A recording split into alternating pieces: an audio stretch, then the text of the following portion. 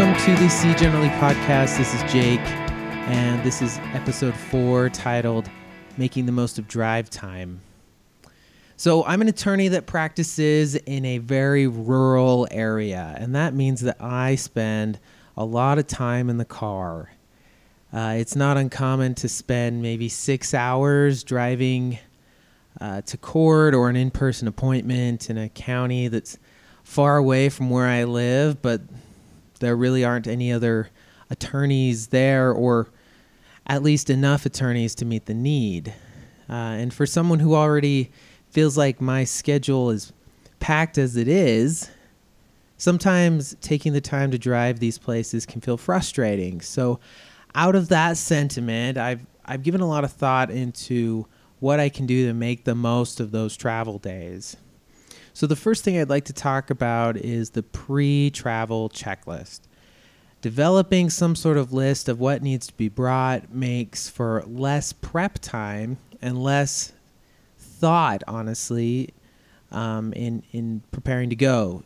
Some examples of some things that might be on that list are, of course, appointments and court details. So having addresses, time, schedules, reminder, any sort of case necessities. So making sure you have the case file and documents, anything that needs to be filed in person, copies of evidence, notices of appearance. You can bring intake forms and retainers, things that you normally have very available in office that are really important, but things that you might not give any thought to. If you're a notary, bringing your notary seal might be useful.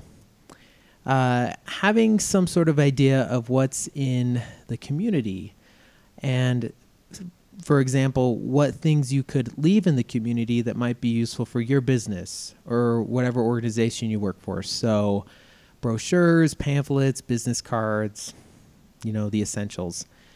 You should also make sure you have sufficient tech. Tech can be really important when you're out of the office. So your laptop, but not only your laptop, any connection cords, if you're making a presentation, chargers, even having backup chargers in your car, those are critical. And having an idea of where Wi-Fi locations can be useful too. When I was in law school, when I was writing onto the law review, I was an intern, and I spent a lot of that time in researching at the McDonald's in the town that I was interning at, because that's where Wi-Fi was. So, that law review article was fueled by quarter pounders. Also, just make sure you have some travel necessities with you. So a map in case you don't get cell phone coverage, making sure your vehicle works beforehand, caffeine, pens, paper, an extra tie if you wear ties and you're a slob like me.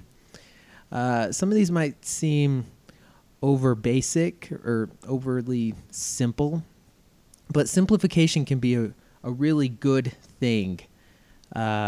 When a lawyer often involves dealing with a million little tiny details all at once. You should also check weather and drive time. With Google Maps, you can pretty much accurately figure out foregoing some sort of emergency, you could actually figure out when you're going to be there. Oh, this is going to take 3 hours and 12 minutes, and it'll be pretty close. So understanding how long it's going to take can be useful too. So next, I'd like to talk about when you're behind the wheel, and I'd like to say first and foremost that distractive driving is dangerous. Keep your eye on the road, keep it off of that phone. On my website, if you're interested, cgenerally.com, there's actually some links to some bar reprimands and licensing effects that have to do with parking and speeding tickets. So that can affect your license. But one thing that I have found to be very useful in the car is audio. I obviously enjoy podcasts, and podcasts are a great way to learn, to hone your skills, to become competent in things you weren't. You can learn a new language. You can brush up on things in your area of the law. So something to think about. Third, I have found that it's really useful to have my voice memo app hands-free on my phone. It's really great if I have a thought that I don't really want to forget, but at the same time, I don't feel like I can write it down. Driving thoughts are much like shower thoughts, and so I feel like it's useful to have a way to record those that's a safe manner. Finally, the last thing I'd kind of like to talk about is drive time can be a really useful time to practice your arguments. I kind of think about, some of the people that might be driving the other direction and see this guy in a shirt and tie talking to himself in the middle of nowhere in his car while he's driving the other direction. It's become a really useful time for me to practice what I need to: oral argument, closing argument, opening statements, things like that. Again, keeping your eyes on the road, but man, some alone time where you can flesh those out, that's really useful.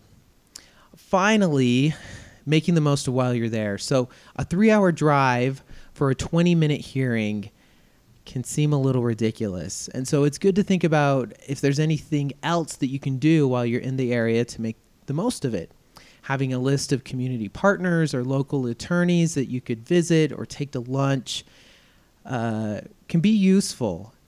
Getting to know one or two people in smaller communities can often mean that you know a large portion of the legal community there.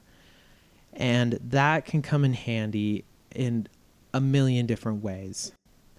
Finally, if you're anything like me, sometimes the only reason you clean out that fast food cup from your cup holder is to replace it with a fresh one. When you're in these small communities, look for a local place to eat. I have really enjoyed going to these towns. It's something to look forward to. It's a way to get to know people. And hey, it's just enjoyable. So I hope that these things help you the next time that you find yourself having to drive to interview a client or to court, and it seems like a long way.